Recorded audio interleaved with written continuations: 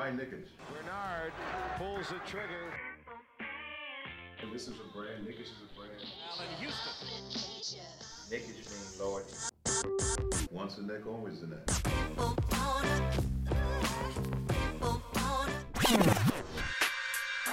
touches, puts up a three. Won't go. Rebound back. Back out to Allen. His three-pointer. Bang! Tie game with 5 seconds remaining. You guys are listening to Knickish. You got your boys Mo and Nafi here on this Friday, July 23rd. Here to talk about the NBA and the New York Knicks. Here, my man Nafi. What's going on, man? How you feeling today? Feeling all right. Feeling blessed. Every day you wake up and you're alive. Why not? Feeling blessed, right? Excited to talk about the finals, bro. I mean, we had one a couple days ago. Obviously, we're a Knicks podcast. We'll talk Knicks as well. But, yeah, we could talk about Giannis, bro. Shit. But, yeah, before we get to that, how you doing? I'm doing all right. You know, honestly, I'm a little surprised that it's been 3 seconds and you haven't bragged about the fact that you had the prophecy of how these NBA finals were going to go. I was getting to that, bro. You see, like, remember how in Infinity War, Thanos sent his little minions first? You know what I mean? Before he stepped in. I'm taking my time just like Thanos did. You know what I mean? But, hey, I mean, if you want to talk about it. Fuck it. I mean, shit. I mean, the proof is there. Go back 2 episodes, maybe 3 episodes. Suns were up 2-0, and this man right here came in with I don't know, man. I think the Bucks are gonna go 6-0. Game 6, they got it in the bag, and I was shocked. I was surprised. I thought you were joking around for a second. I was like, no way. Maybe Game 7, but there's no way this Bucks team that just lost back-to-back games against the Suns, even though it was in Phoenix, are gonna win 4 in a row. And lo and behold, the prophecy was accurate. So. You're right. I was the only one that had Bucks and 6. Me and Brandon Jennings. You know what I mean? So, yo, that's wild. Like, props to Milwaukee. They brought fucking Jennings to the parade. Yeah, that was fire. You know what I mean? They brought Michael Redden, which I thought like was probably higher on the priority list, but just because of all the Bucks and 6 stuff, you got to bring in Jennings. Mm-hmm. But unlike Jennings, when he first coined the Bucks and 6 stuff, was it like 2013? It was against Miami too. It was the Brandon Jennings, Monty Ellis Bucks. I remember this vividly. Yep. And it was like a video interview they played before the game, and he was like, "Oh, Bucks and 6." I was like, "Oh man, this man about to get sent to hell." But LeBron back a peak LeBron. Yo, they probably heard that shit was wild tight. But they were the champions too, the reigning champion Heat. Yep. Yo, honestly, Brandon Jennings, I liked him on the Knicks to an extent because of the flashiness. Overall, as a player, he wasn't too good, but the flashiness he was with KP, right? Yeah. That was the first time we brought D-Rose in, so we were just like, oh, yo, D-Rose, Jennings backing him up. We got the perfect team for 2010, and it was like 2016, so it was problematic. Shit, bringing back bad memories. But finals, I don't want to brag too much just because it wasn't like I went Zach Lowe with the analysis. It was just like, I think, once they get home, I thought, like, Drew and Middleton are two of the more, like, I'd say inconsistent, like, secondary stars on a championship team. They're not superstars, really. It's not like a situation where it's just like you got to clear, like, 1 and 2, where traditionally, NBA championship teams were. And even some cases super teams with a big 3. It was basically a clear hierarchy of Giannis being the generational transcendent star, and you had the Drew and Middleton filling in below. My thinking was just like, they're gonna play better and they're gonna take some wins, and they play better at home, so they're gonna take those 2 games in Milwaukee. The key for me was for that prediction to come through was like they got to go back to Phoenix and take care of business, and I mean that's what happened, right? And then they got to Milwaukee, obviously. I'm looking up the box score right now because I'm just like, what's fresh, obviously, is Game 6 and what Giannis did, historically speaking. But, yeah, I'm done bragging now if you want to talk about that. Like, well. Yeah, I mean, shit. For a player like that, he has cemented himself as obviously one of the greatest in the NBA right now, and he put his name down as a guy to look out for the coming years to see if he can keep those performances up, and then that ladder is only going to get shorter for him to the top. Man dropped 50 points, a 50-piece with 14 rebounds and 2 assists, and 5 blocks. But I think one of the most impressive parts of this was the fact that he took 19 free throws, and of the 19, he made 17. And Had he taken those free throws like the way he's been all season, 60-some%, they would have lost this game. Those points made all the difference, and he kept going the line, and one after the other. He missed one of his earliest ones, and he missed one of his last ones. But this came off a day or so after Chris Paul pretty much said on the media that Giannis is afraid to shoot free throws himself, and Giannis took that personally and somehow, some way, figured out how to get into rhythm and made 17 free throws to cap off that 50-piece. So, fuck. That's the kind of stuff that history is going to show. Facts. And show that how he was struggling and turned it around within a couple of games to clinch the first championship for the Bucks in, 50 years? Yeah, 50 years, bro. And speaking as a Knicks fan, seeing that, I was like, yo, it's got to be our turn next. You know what I mean? Mm-hmm. It's got to be like Cleveland had their little curse broken in 2016. Now you got Milwaukee like 5 years later. If it takes 5 years for the Knicks to win that ring, I think I could be patient. It's just like, no guarantee we all live to see that 5 years. If we want to get dark. I mean, Okay. You never know, brother. But yeah, I mean, to your point, like I definitely brought back memories of Shaq. And how Shaq always used to get clowned for free throws, but he would always fire back. I'd make it when it count, though. I mean, he still says that on NBA on TNT, but especially when he was playing, it was true. He was a clutch free throw maker. At least anecdotally speaking, there's probably some nerd out there that can like pull up a spreadsheet that'll disprove that. But I mean, for what I remember, that was true. But with Giannis, bro, just his general kind of like you saw him at the post game conference, right? Or the post game conference where he was just like.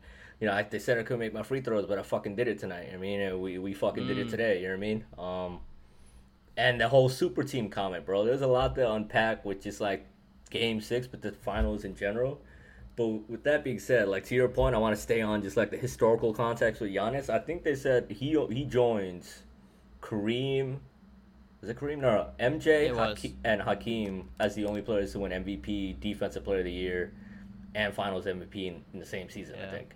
And then, what was it? I don't know. There's a whole bunch of accolades that just came up, and our listeners have probably seen and heard about them. But everything you saw was just eye-popping, and what stood out the most was just like, it's hyper rare to rack up all the career accomplishments and accolades and what he's done to this point. I'm talking about Giannis. It's hyper rare for that to happen at the tender age is 26. You know what I mean? Mm-hmm. And there are clear flaws to his game that's been discussed like all the time. Like he needs a jumper for sure. But I'm not one of those people that thinks he needs a three. I think similar to Simmons, I never was like them people like, yo, shoot a three, you coward. I'm just like, yo, get a post game, get some mid-range game going. And Giannis got a little bit of that with that little turnaround and fall-away jumper he has. That becomes more consistent, you know what I mean? And teams will still like struggle to stop him at the rim because he's a monster in the paint, which we saw. Like, usually it's an issue because he'll get fouled, go to the line, and miss, but he was seeking out contact, bro. He was like, nah, like, screw that. We're about to take it home tonight in front of the fans from Milwaukee. So I just want to give Giannis that shout out because I know in our offseason series, I think you and I were talking about how it was our reaction to the Drew trade and at that time the Bogdanovich trade as well. And I was like skeptical of just what Milwaukee's front office was doing. I was like not even I was like, yo, they fucked up by letting Brogdon go. I said, and I was like, yo, if you're Giannis, are you really going to trust this franchise? Are you going to stay? Soon after that, he re-upped with them, you know what I mean? And then we saw how the season unfolded. So, yo, Giannis proved all doubters wrong. Milwaukee, the Bucks, they were confident apparently that they could retain Giannis and keep him from, like, seeking better opportunities, and they was right, Like, they knew Giannis better than anybody else in the league, especially better than fans. So just top to bottom, bro. It's like a storybook kind of ending. You know what I mean? Yeah. There's a lot of vindication that went around. You mentioned Giannis. I mean, Chris Middleton, second rounder, making it to the top second most important player on a championship team, averaging over 20 points per game in the NBA Finals. Multiple clutch shots throughout the whole season. So he's finally getting his credit. And Giannis made sure to shout him out, for a pretty long while when he was handed the mic. And their coach, Bud Budenholzer, finally vindicated, because if they lost the way they did last season, that man would be, basically bagging groceries at Walmart in maybe not Milwaukee because they wouldn't want him there. But fuck, he's officially a championship coach. And Drew Holiday, I'm sure us guys agree that was a great pickup for them and It was a great lot, trade though. for them. The price was crazy, and we were all Yeah. saying the price only makes sense if one, Giannis stays, and two, they win a ring, and all the above Exactly. happened, bro. That's crazy. But yeah, Exactly. So there was a lot of a lot of hesitancy probably from the fans with Drew Holiday, who wasn't able to do as much as he possibly could have in a team like New Orleans before, or in other places. He is an all-star point guard, but was he good enough to bring him to that next level? And then you got PJ Tucker, who numbers-wise, they don't really show what he did, but historically, when you start dropping the names of the players he's had to guard throughout his whole career, like LeBron, and now at points Devin Booker, and then he played a center as a 6'5" guy. Him finally getting that championship ring, well deserved. And they, I saw a picture somewhere where they showed that Rockets team from maybe 3 years ago. Him, Harden, Paul, Clint Capella, and I forgot the last guy. I think it was Trevor Ariza. He won a ring before all of them, and he beat every single one of those guys in a different playoff series, which is really fucking cool. Yeah, shouts to PJ Tucker, because what pisses me off the most, and there's a lot that pisses me off about the online discourse in terms of casual fans and fans that think they know shit, but they're really just saying really stupid shit. Like the box score watchers, basically, you see PJ Tucker get clowned for his box score like donuts. He'll have a 0-0-0 game, or he'll barely contribute in terms of points wise, but that's not. You're not bringing in PJ Tucker for that. And I feel like that gets underrated in a way that people see the numbers who he's guarding putting up, and they're like, oh, what did he do? You know what I mean? What did PJ Tucker really do? He still got his numbers, but he'll make it tough. And the very fact that as far as the defense, as far as teammates, I'm sure they his teammates really do appreciate the fact that we could put PJ on XYZ and we can trust that he'll be there. You know what I mean? He'll man that coverage and he'll put his all into that. And I feel like that, especially for somebody like Giannis, who's won a defensive player of the year before, it helps him because he's the anchor. He's the weak side guy that's going to come in and block the shit out of something. You know what I mean? So just the very fact that he doesn't have to worry about poor defensive or poor perimeter defense, especially when it comes to guarding the best players on the other team, I think that means a lot to Giannis's mentality as a defender. You know what I mean? Because we saw Gobert in the Clippers series. He got roasted for how he played that series, and some of it was deserved, but also Utah had nobody that could defend the perimeter. So once the Clippers realized that weakness and started exposing it repeatedly, Rudy Gobert was the one that was looking bad because he's the one at the tail end of these plays. Even though you see Joe Ingles, Bogdanovich, and Collin just beat off the dribble, you know what I mean? They're not even there. But bring that back to Tucker, but bro, Middleton and Giannis, bro. What people forget is they were on that Bucks team that won 15 games, and they got the number 2 pick and picked Jabari. Once they got Jabari, them two dudes, especially Middleton, who's just a developmental throw-in in a deal for Jennings, those guys went to the wayside, and Jabari became the guy, right? While Giannis was still the project that they considered part of the core, where they considered him as the 1B or even the number 2 to Jabari, you know what I mean? Because I remember vividly at that time, they were like, yo, this rebuild going to be crazy. You got Jabari at the center of it. Jabari's gone, right? I think he's on the Celtics now. Probably going to play in Russia next year. But now you're seeing the two afterthoughts, quote unquote, where they are right now. And bro, this Giannis story, it's still, the more you think about it, the more you kind of go over all the storylines when it comes to Giannis, he's like a 2K creative player, bro. It's crazy. It really is. And then in terms of just personality, we'll never know any of these guys, these athletes, how they really are. But just the personality he conveys publicly, he's a hell of a likable dude, bro. You know what I mean? And I'm two-time MVP, and he's like, don't celebrate it. No, not till I get a championship. Don't celebrate those MVPs. And he himself didn't want to publicly do it. So, I'm happy to see him finally be able to feel that recognition and be happy for himself. And he's such a humble guy, and the fact that he's able to finally showcase that he, earned where he's at right now, that speaks volumes. And I'm sure you saw the old Kobe tweet that recirculated. Oh yeah, the challenges he laid out for him, yo, MVP, win a ring. You know what I mean? It was beautiful, bro. It was beautiful. And well deserved. Hell yeah. Even though supporting the Suns because I want to see CP3 win that ring, I'm definitely happy to see Giannis and this team win it because they deserved it. It's nice to see an NBA Finals that doesn't have to be LeBron circulated or Steph Curry, about one of those guys winning their X number ring, but really one of these two teams winning their first championship in years. I mean, for Phoenix, the first time, and then, first time rings for a lot of superstars. Not gonna lie though, I kind of miss like having somebody to root against in the finals. LeBron made it easy with all those finals. Like last year, year prior, you know what I mean? I wanted the Warriors, at least KD, to win that ring, and then ride off to the sunset and join New York. They didn't win. He tore his Achilles, and he's in Brooklyn now. So, shit happens. But it was a change. It was a nice change of pace to watch his finals. To be like, you know what? I'm cool with whoever wins. I like Chris Paul as a point guard. I fuck with Booker's game. So I like same with you. I wasn't rooting for Phoenix, but I wouldn't be mad if they won. You know what I mean?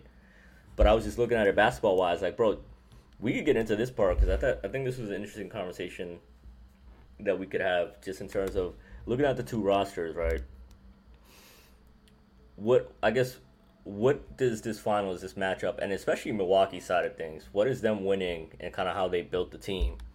How do you see that relate that back to the Knicks?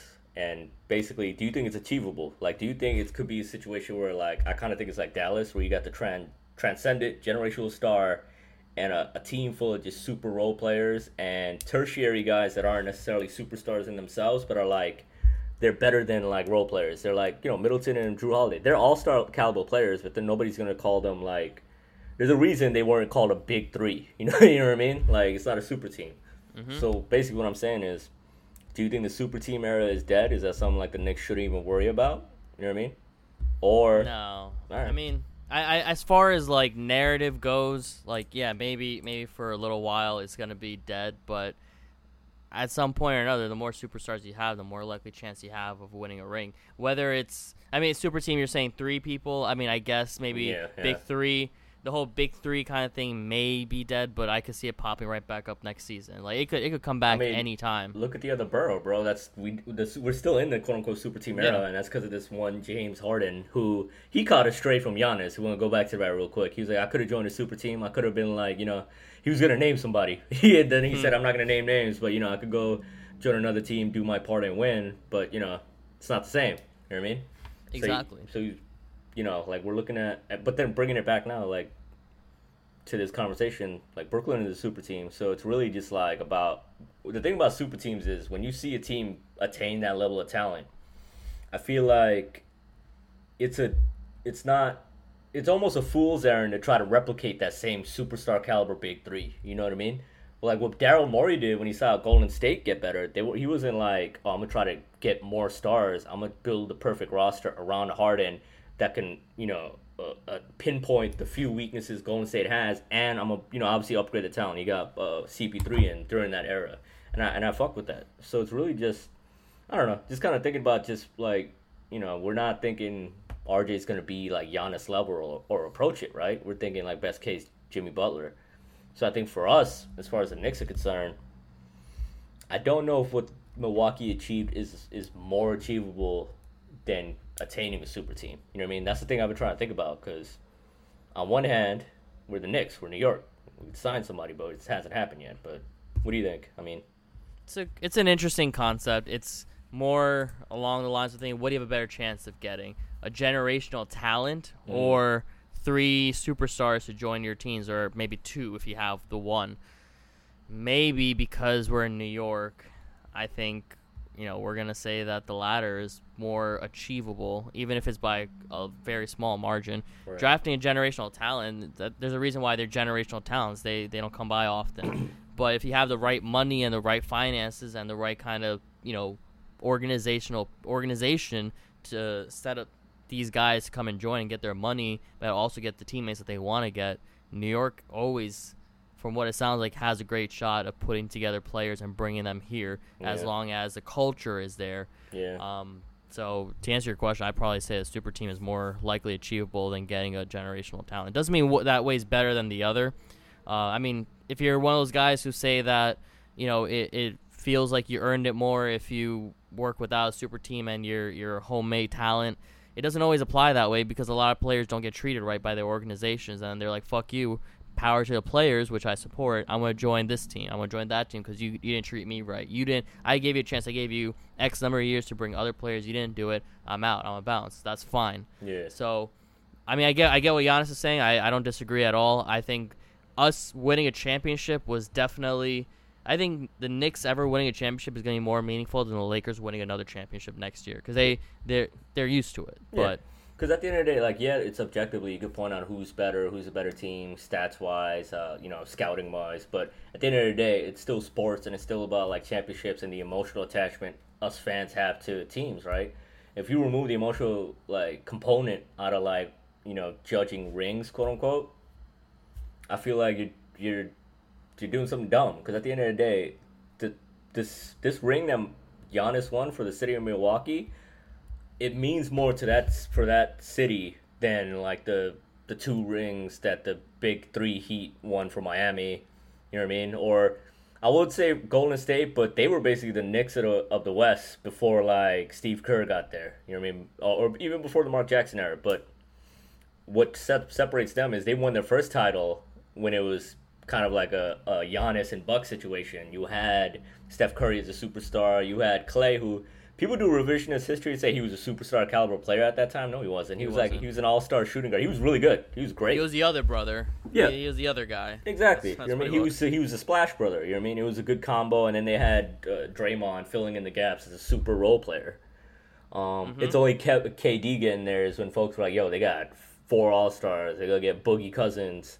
That's 5 all-stars." And I kind of bought into that too, and then Boogie played like garbage. But point being, like, I do honestly, especially for a big market like us, I do think probably the big 3 is easier. But you look at the last couple of years though, you see Milwaukee steadily built some depth, built a culture with a coach, and they won a title. And you see Toronto in 2019 pretty much did the same. They just plugged Kawhi into their culture, into their infrastructure that they had developed, with a solid roster top to bottom, role players that complement each other, and they won a ring. You know what I mean? So I don't know. I mean, it's kind of a toss-up, At the end of the day, it's really just about attaining a star is the hardest thing you can do in the NBA. Drafting or signing, It's just about, at least in our odds, in terms of Knicks, we have a probably easier sign. Yeah. I mean, like you said, if free agents see us and they don't see a complete clusterfuck, you know what I mean, or a dumpster fire, I think that we'd get more looks, I mean, our own franchise is proof because, say what you will, Donnie Walsh left, and there's some fans out there that don't like him, but he did bring respectability to our front office. He did, sign Amari, bringing D'Antoni, built kind of a nice, fun, young roster that Carmelo saw, and yeah, he wanted his own bag, but, still, it attracted a star. Carmelo was a star. And at that point, I feel like that was kind of proof of concept that we could carry over now that I think is happening now. We're much more respected as a franchise and a fan base than we were a year ago, bro. It's kind of crazy to see. You know what I mean? There's still people out there desperate for the LOL Knicks takes, especially somebody like Max Kellerman, who's a clout-chasing whore at this point. Right. Yeah, I was about to say that. A whore. Yeah, whore-ass. This man is just slutting himself out, bro, for the attention, bro. This man out here saying the wildest things. That's like... Yeah, Knicks Fan TV is hilarious because on his own separate episode, without his little segment with Max, he would say, "Yo, this man's, his Lakers are out, his Nets are out, his Mavericks are out." And I was like, "Damn, bro! Max Kellerman is the sports version of a hoe. Shit, just jumping team to team." I don't know how we got here to Max, but yeah, I mean, I guess that's what I want to talk about. But did you want to talk about, I guess, moving on to next season? Let me ask you flat out. You think? Or not? Before that, I did want to talk about the other team in the Suns. Oh yeah. The footnote. They were there too, if you recall. They had an amazing season themselves, and I think they definitely deserve a pat on the back as a team that was the second worst team from and the Knicks being the worst team that season to now making to the NBA Finals after going in the bubble last season. Devin Booker. Particularly, I want to talk about CP3. We've talked about a number of times. Credit to DeAndre Ayton, credit to Monty Williams, but Devin Booker, I want to hone in on just a little bit right now. We see him doing the fadeaway, jumpers now. We see him pulling up anywhere and everywhere. We see him being an efficient scorer. What is Devin Booker's ceiling in your opinion? He's 23 years old. Does he have the potential to be the best scorer in the NBA? in within the next 2 years. I think that's lofty just because Luka's still breathing and still on the Mavs, still in the NBA. You know what I mean? So I don't think he'll. Excuse me. Not player, but scorer. Mostly. Yeah, I mean, I think Lucas right now is a better scorer than Devin Booker. Because, we've seen it in the playoffs, too. Like, people want to get at, I'm not going to go off a whole tangent, but there was, like, this whole little point in the playoffs this year where people are like, oh, Trae Young got farther than Luka did. Like, Luka plays in the West, and he's got, like, the corpse of Kristaps Porzingis, like, trying to, like, be his second option in the playoffs. But neither here nor there. But to your point, though, I think this is definitely the beginning for Booker, and I'm mad happy he's getting the props he deserves, because I was one of those people that was like, he's nice, he's just on a shit situation. And you have like talking heads and big media people like saying like, oh no, he's a losing player. If he was as great as his reputation is, why isn't Phoenix not in the playoffs? It's not how it works. You need talent, you need a team. Yeah, I mean, I think I think Booker with the Suns will be back in the finals? I don't think so. Do you think so? No. Nah? You think this is it? No. This is the last chance this franchise? Like, you don't think, like, in 4 or 5 years, Ayton and Booker are anchoring a championship contender? Unless they're going to need that third star. Chris Paul's not going to be there, but they'd need a third guy who is, at least a tertiary kind of star. Yeah. And, the thing about Chris Paul, the whole narrative is he's choked. But, like, bro, they put fucking True Holiday on him. Like, I hate this, like, binary kind of, like, sports commentary we got nowadays. Like, if somebody fucks up, it's always just like, oh, they're looking for a reason why he fucked up. Like, like, LeBron with his hand last year. He did it himself. He was like, I broke my hand. I can't feel my fingers. Like, no, sometimes the other team game plans and does something that, like, keeps this great player from operating at peak, level. And here it was simple. They're gonna put one of the nastiest defenders that has ever played basketball.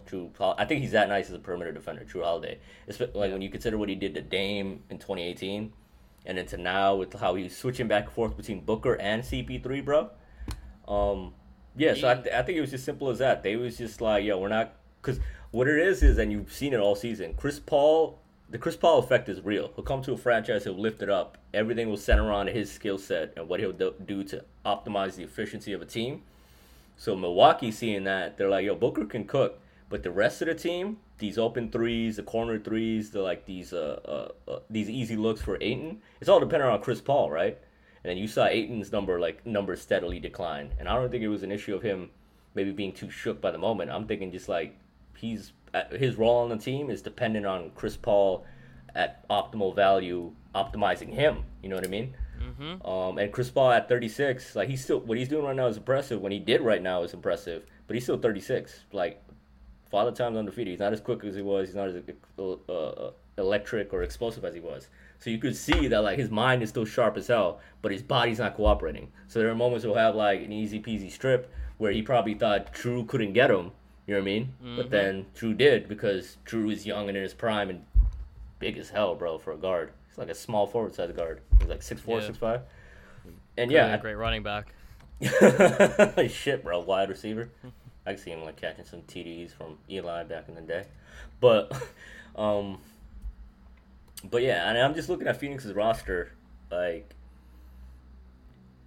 if Booker actually is gonna ascend to being the best scorer in the league, I think the situation needs to stay at least as good as it was this year. Not saying that like they need to have a Chris Paul every year, but I feel like they see the formula now. Booker is better as a natural shooting guard, as opposed to being like that Harden kind of point combo guard, whatever. You know what I mean? Mm-hmm. He works well playing off of somebody. It worked with Rubio, and it worked beautifully with CP3. So it's about finding that next point guard. So I think if he has a nice point guard that's kind of setting him up, I think he could probably break, or lead the league in scoring. His bag is that nice. You know what I mean? Yeah. What do you think of Ayton though? Like, since we kind of mentioned him a little bit, like how do you perform this season? And I guess it's mad broad, but did it change your general outlook on him as a player, like moving forward? No, I always saw him as a guy who can crash boards and score points. I mean, there's a reason why Bagley gets more shit on for not being Luka, and so is Trae. But no one really talks about Ayton, even though he was the number one pick. And obviously, if they were redone, Luka would go number one. Facts. And Ayton will probably go number 3 at this point.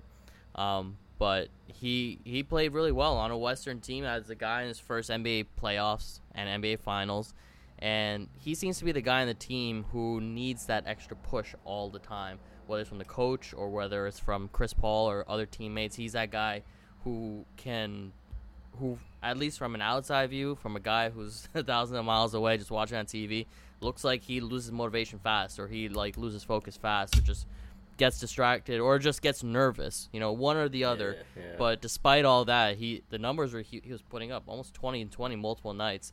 That's very impressive for, how old is he? 20, 21? He's kind of older. Young as shit. Yeah, he's young as hell. Yeah, and then especially big men, the old cliche is they develop slower. I mean, big men and point guards, they develop slower because of all the responsibility those positions have. So to see Ayton do this, I mean, he said it himself, to your point, he needed Chris Paul this year. He said Chris Paul saved his career or something along those lines. Something like that. I don't know if it was that drastic, like DeAndre Ayton, but I do think the Chris Paul effect is real when it comes to young big men. And I think the difference between him and DeAndre Jordan, who got annoyed with Chris Paul eventually after a number of years, it's because Chris Paul is legit the vet now. He's the old vet now. Back then with the Clippers, with Blake Griffin and DeAndre, he was only a few years older than them. So he's trying to be a father figure to them, and Blake Griffin's about to shove him in a locker. It's not going to work that way. At least with Ayton, Chris Paul, at least a decade later now, he's built that resume where somebody like Ayton, somebody like all them kids on the team, bro, they're going to look up to him, and they did, It's Monty Williams and Chris Paul that were basically coaching that team. And not to take away from what Monty did. Great coach. Great dude, too, apparently. But, yeah, I mean, with Ayton, honestly, I wasn't too mad he went number one just because I understood it. He went to the University of Arizona. Phoenix had the pick.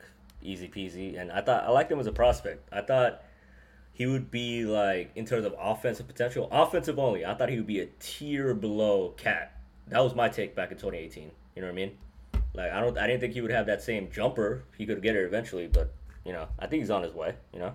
Yeah, for sure. I'm excited to see him in the next couple of seasons, how he's going to develop. He'll be. Facts. I think he's definitely got at least cap potential for next season. Yeah, what's crazy is how fast Phoenix is going to have to pay up for all these guys. Mikal and Ayton are free agents in the same year. You know what I mean? Mm-hmm. And I think the year after that, Booker has a player option or something like that. I can confirm this, but I don't want to. I'm recklessly speculating better. I got the internet at my fingertips. All right. So what else we got for today? I mean, I wanted to touch on just you think Milwaukee's gonna repeat, and I guess what's the top elite level hierarchy looking like in the league next year? I mean, Milwaukee's gonna be in the conversation, but first of all, the first question is basically, do you think they're gonna repeat? And two, who's in that conversation with them as far as contenders go next season? On the East, or just overall? Just overall contenders, championship, teams you're gonna look at and be like, all right, they're gonna vie for a championship this season. You know what I mean? I gotta see how Brooklyn's gonna look next season. They were 3 inches away from not being in the position that they were from a KD jumper that went in. If Kyrie's playing and Harden's playing and KD's playing, I think they're still the favorite to go to the finals. It's not to knock on Giannis and them, but again, they were only literally 3 inches, like a fucking half shoe size away from not being where they are today as champions. So, assuming those Brooklyn guys are healthy, I'm gonna give them the nod, and Milwaukee's second in the East, and I think in the West, it's kind of hard to gauge where the West is gonna be next season. I don't think it's if you want to say that Phoenix is going to make it to NBA Finals, sure, I understand that they're the reigning Western champions. I don't think so. I don't think they're going to make it that next season. I think everyone's going to level up in their own different ways. Again, we still have free agency. We still have the draft. There's a lot more moves that's going to happen by next November. These are just way too early predictions. So, I mean, Utah, I think at some point or another, they got to at least make it to that level. Denver, they didn't have Jamal Murray. He was a guy who basically got into Game 7 of the Western Finals and they lost to L.A. He was out with the torn ACL. And, I was listening to, Zach Lowe's podcast the other day, and Mike Malone was on, and he's like, yeah, his recovery's going great. He's looking like he'll be better than ever. And a lot of guys, when they have, a decent amount of time, especially a guy like him, they can come back and play better than they did before. And he'll learn from his, however way he was playing and play at a better pace to keep himself healthy. Jokic is going to be the reigning MVP. Jokic, Yeah. he's going to remember that he got swept by the Suns. He's not going to take that lightly. That man's going to come back 220 pounds and 7 foot tall, just body and just dunking on everybody next season. He's going to be amazing next season. So if I had to pick someone from the West off the top of my head right now, I'd probably give the nod to Denver, and it'll probably be Denver, Brooklyn, maybe Milwaukee finals next season. So rankings. At least top 4, I'd probably go with Brooklyn, Milwaukee, Denver, and I don't know who the fourth. I guess I'll give it to the Lakers because they have a lot of players that are interesting. They have LeBron James, bro. LeBron Tyrone, Jaquan James, bro. I don't even know if those are his actual middle names, but they're not. They're definitely not. Yeah, I mean, shit, bro. If you have LeBron James and Anthony Davis, if they're healthy, knock on wood. Obviously we saw they were the opposite of that this playoffs, and I mean, you got a point, bro. Like if I'm not one of those people that's just like, oh, it's an asterisk championship. Because, first of all, injuries literally happen every season. Literally, high school me was mad as shit that Andrew Bynum was hurt and couldn't play in the 2008 finals. To this day, I think the Lakers would have won that shit. You know what I mean? So it happens. This day. Yo, to this motherfucking day. Fuck Kevin Garnett. Fuck Paul Pierce. Not Ray Allen, though. He's cool. But yeah, that's the point. It's like injuries happen every year, but it's valid. You know what I mean? If I agree with you, bro. If Brooklyn was healthy, they would have won that series running away. 5 games, like a gentleman's sweep. Give Milwaukee 1 win for their pride at home, probably. So yeah, if the Nets are healthy, and who knows, they're probably gonna get mad vets. People that we're probably even gonna be shocked. Mad vets are gonna rush to him for ring chasing on a minimum contract. I swear, I bet you they're gonna have one signing this summer that it's gonna be like, it's gonna piss people off because it'll be like, yo, this guy XYZ took a huge pay cut to go play for Brooklyn. It's gonna happen, bro. You know what I mean? Sure. That's what happened with these super probably teams. like DeMarcus Cousins. I thought you were about to say DeMar DeRozan. I was like, oh, buddy, he takes like the mid-level super 6 man, bro. Hell no. I'd stop watching like the league. Go become a soccer fan. That's wild, but yeah, I can't quibble with that top 4. I definitely forgot about Denver though. But yeah, respect if Jamal Murray is healthy. I feel like it could have been a Milwaukee Denver finals. Honestly, I feel like they were better than Phoenix fully healthy, like full stop.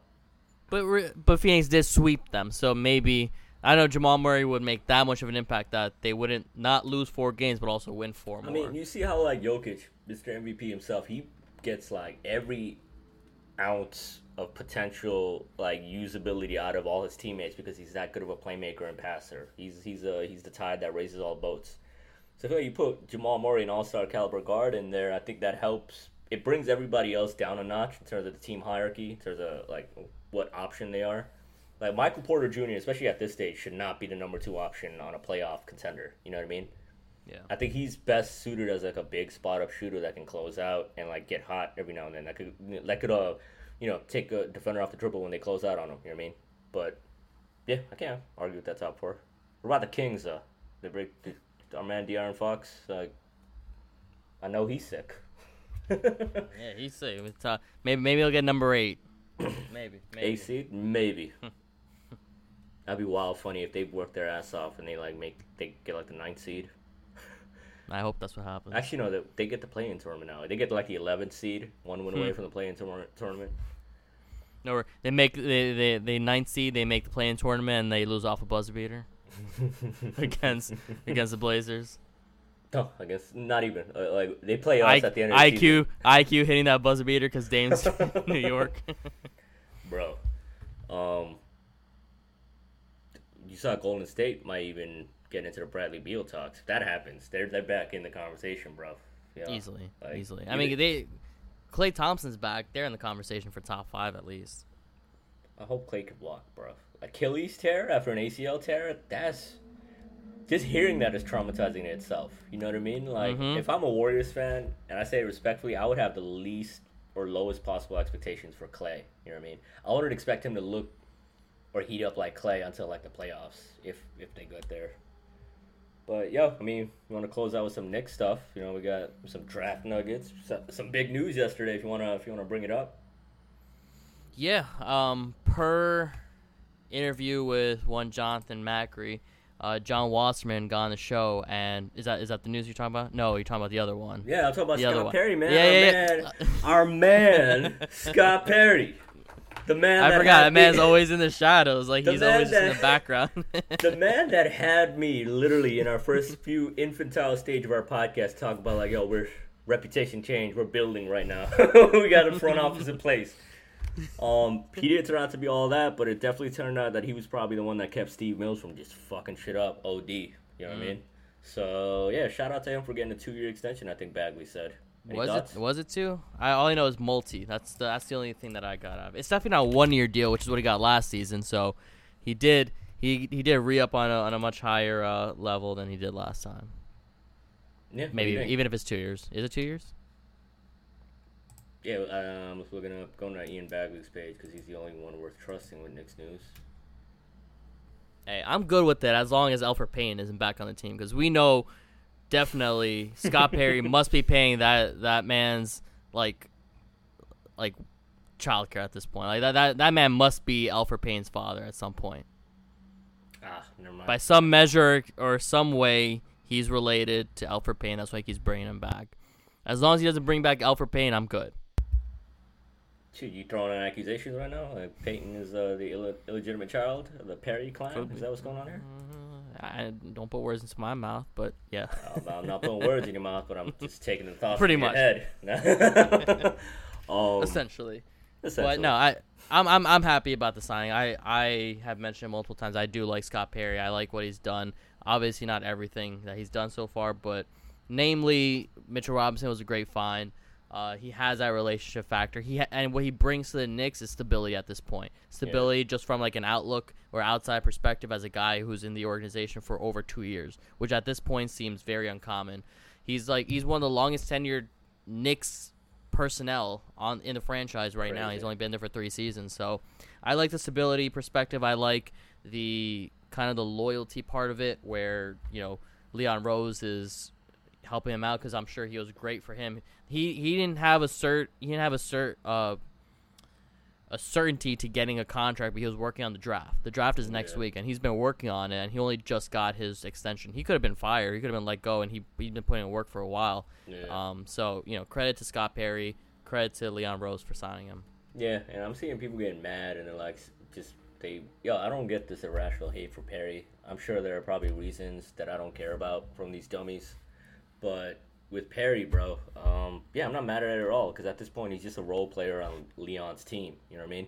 And we've seen all these reports which are very illuminating about just how like Rose or Leon like runs the front office. It's basically like a think tank. He's got like a team of dudes that he elicits their opinion on, and they discuss as a group, make decisions as a group, but Leon's obviously the final decision maker.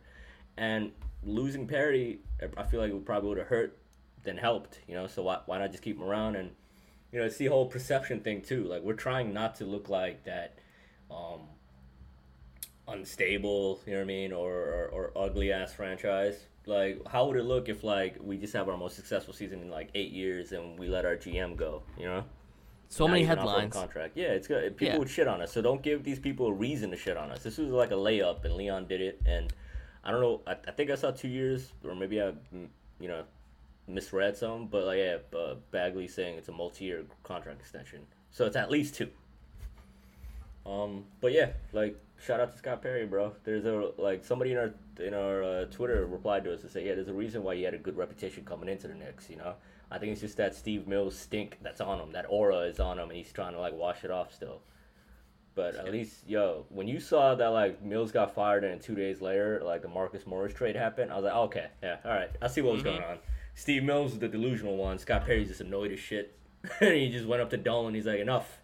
I'm gonna throw this man under the bus and reverse the bus. Who was he trying to get against? Steve Mills? All those rumors were circulating that day. D'Lo. D'Lo. Traded all for D'Lo as like damage control. I was like, we're gonna get the Nets point guard. And everybody's gonna like Dolan's gonna like this. Like, no, fuck out of here. He probably presented that to Dolan and he got fired. He's like, no way, I'm on Brooklyn's sloppy seconds. You know what I mean? I would have looked worse. But yeah, shout out to Scott Perry, and we got honestly, like he's doing draft work, but it seems like Walt Perrin is running that. We like Leon got like 3 different assistant GMs. So it's cool. It's copacetic. I think they did this obviously because he's useful experience wise, and he probably showed Leon a thing or two, some pointers. But I think stability means a lot if you're trying to foster a culture worth playing. Yeah, and and he's been in the conversation for all these players that are coming back next season. Like this is the first time in a while that we're retaining a lot of players. And one of the first faces that they saw walking in was Scott Perry. Whether it's RJ or Julius Randle or name any of those players, the first person that they saw, even I don't know about Frank. He might be the only exception, but everyone else. I think Scott Perry hates Frank's guts, but go ahead. That's probably his one downside. Yeah, maybe. And then because he wasn't there for it, but everybody else, again, the first face that they saw, whether it was Steve Mills or Leon, was Scott Perry, who was sitting right next to him. But moving on to the other news that I was going to say, but mix it up. Prematurely. John Wasserman essentially confirmed that the Knicks will be trying to move up in the draft, and even reached out to a couple of teams, or maybe even one team. He couldn't, identify which team. He just couldn't. He literally said, "I'm not allowed to say." Yeah, so yeah. Like, okay, Just professionally speaking, he couldn't do it, but he's heard it. He's gotten confirmation about it that they're making calls to move up in the draft, and you love to hear it because the Knicks want their options. We were expecting something like that last season. And the Knicks did it. They had multiple trades during draft night, and we saw them move up and down in the rankings, or the lottery, or not the lottery, the draft numbers. And we just see that they're weighing in all their options and not just looking for the best prospect at that number like you would, as if you were the Knicks 5 or 6 years ago. So you love to see it. I'd love to see the Knicks move up from 19 and 21 to maybe 12 or 11. Yeah, I mean, he did say late lotto, so right there, I started from 10 below. You know what I mean? 10 to 13, I consider that late lotto. Maybe 9, but I think if you get into single digits, it'll cost a lot. But yeah, I mean, you love to see it. It's just wondering who it is. I'm trying to piece everything together after the year we had with this front office and with Tibbs, obviously. I'm thinking it might be one of these kids that is a little older than a prospect would be. So I wouldn't be surprised if Davion Mitchell is that guy. Not sure if he lasted a late lotto. I mean, there's the 24-year-old player from Oregon. I was doing some work on him a little earlier today. Chris Duarte, whatever. He's like a 3-and-D guy, but I'm like, would we really trade up for a 24-year-old? Because I also saw a report that the Warriors like him. And if that's the little rumor mongering that's going on, you know what I mean? Like some leaks from the Knicks and Warriors, I don't know. They probably see Mikal Bridges like, yo, we need this guy on our team. We need a guy just like Mikal Bridges, that age, and just bring him on to the Knicks. Just rectify the mistake with Knox from 3 years ago, and make sure we don't make the same mistake twice. I think this kid, Chris Duarte, is old enough to be Mikal Bridges' chaperone at this point. Good Lord. Yeah, I mean, I don't know. I think it also could be Sharif Cooper, who that he's been getting Knicks Twitter hot and bothered. And I like what I see, bro. Low key, he kind of looks like, from the little I've seen so far, he kind of looked like Trey without the jumper. You know? Yeah. But his passing is that nice. Yeah. It's just whether that jumper can, develop, and whether Tibbs is willing to trade up for a rookie point guard when he probably begged and pleaded for Leon to go get D-Rose. You know what I mean? So yeah, we'll see. Yeah. Anything else we want to touch on? There was that Reggie Bullock news that came out today. I guess we could close out with our man Reggie. Seems to be on the fast track to returning to the Knicks. Thoughts? Yeah, no. Knicks are considering bringing him back. It makes sense. He was arguably the best three-point shooter on the team to an extent, at least volume-wise, and I'm pretty sure he'll come in fairly cheap for the Knicks. I'm sure he enjoyed being on the team. I don't think he'll mind not getting $20 million for a contract, so I'm not too surprised. They should weigh in their options. I mean, three-point shooters are pretty much invaluable in this stage. I think culture-wise, fit-wise with the roster, I think it was a guaranteed he was coming back. I know we kind of discussed whether we prefer Burks or Bullock, but it always felt more realistic that Bullock would come back. I just preferred to bring back Burks. So I'm not mad at it, As long as, I don't want to mean to sound insulting when I say this. As long as his role is a little more downsized next season, you know what I mean? Like if he becomes more of a complimentary player as opposed to like Julius's main wing shooter, you know, I'll be happy. So, it all comes back to some continuity for the Knicks. And for the first time, we're not like looking at the roster top to bottom and wondering who's going to be on the team, who's going to join. Right now, there's potential for us to get maybe a couple of players here and there, but for the most part, this roster looks like it's going to be the same unless they make a major trade for a superstar player. Yeah, and I like that we're trying to trade up too, because like we got 4 picks in this draft. There's no way Tibbs would have 4 rookies, and there's no way it makes sense for us to use all of them. Like it just made sense to consolidate, and I mean that's what I wanted us to do last offseason too, consolidate our assets, you know. Like, and it didn't happen. I think it made sense. Leon took a measured approach to last offseason, from the draft to free agency to even the in-season trades.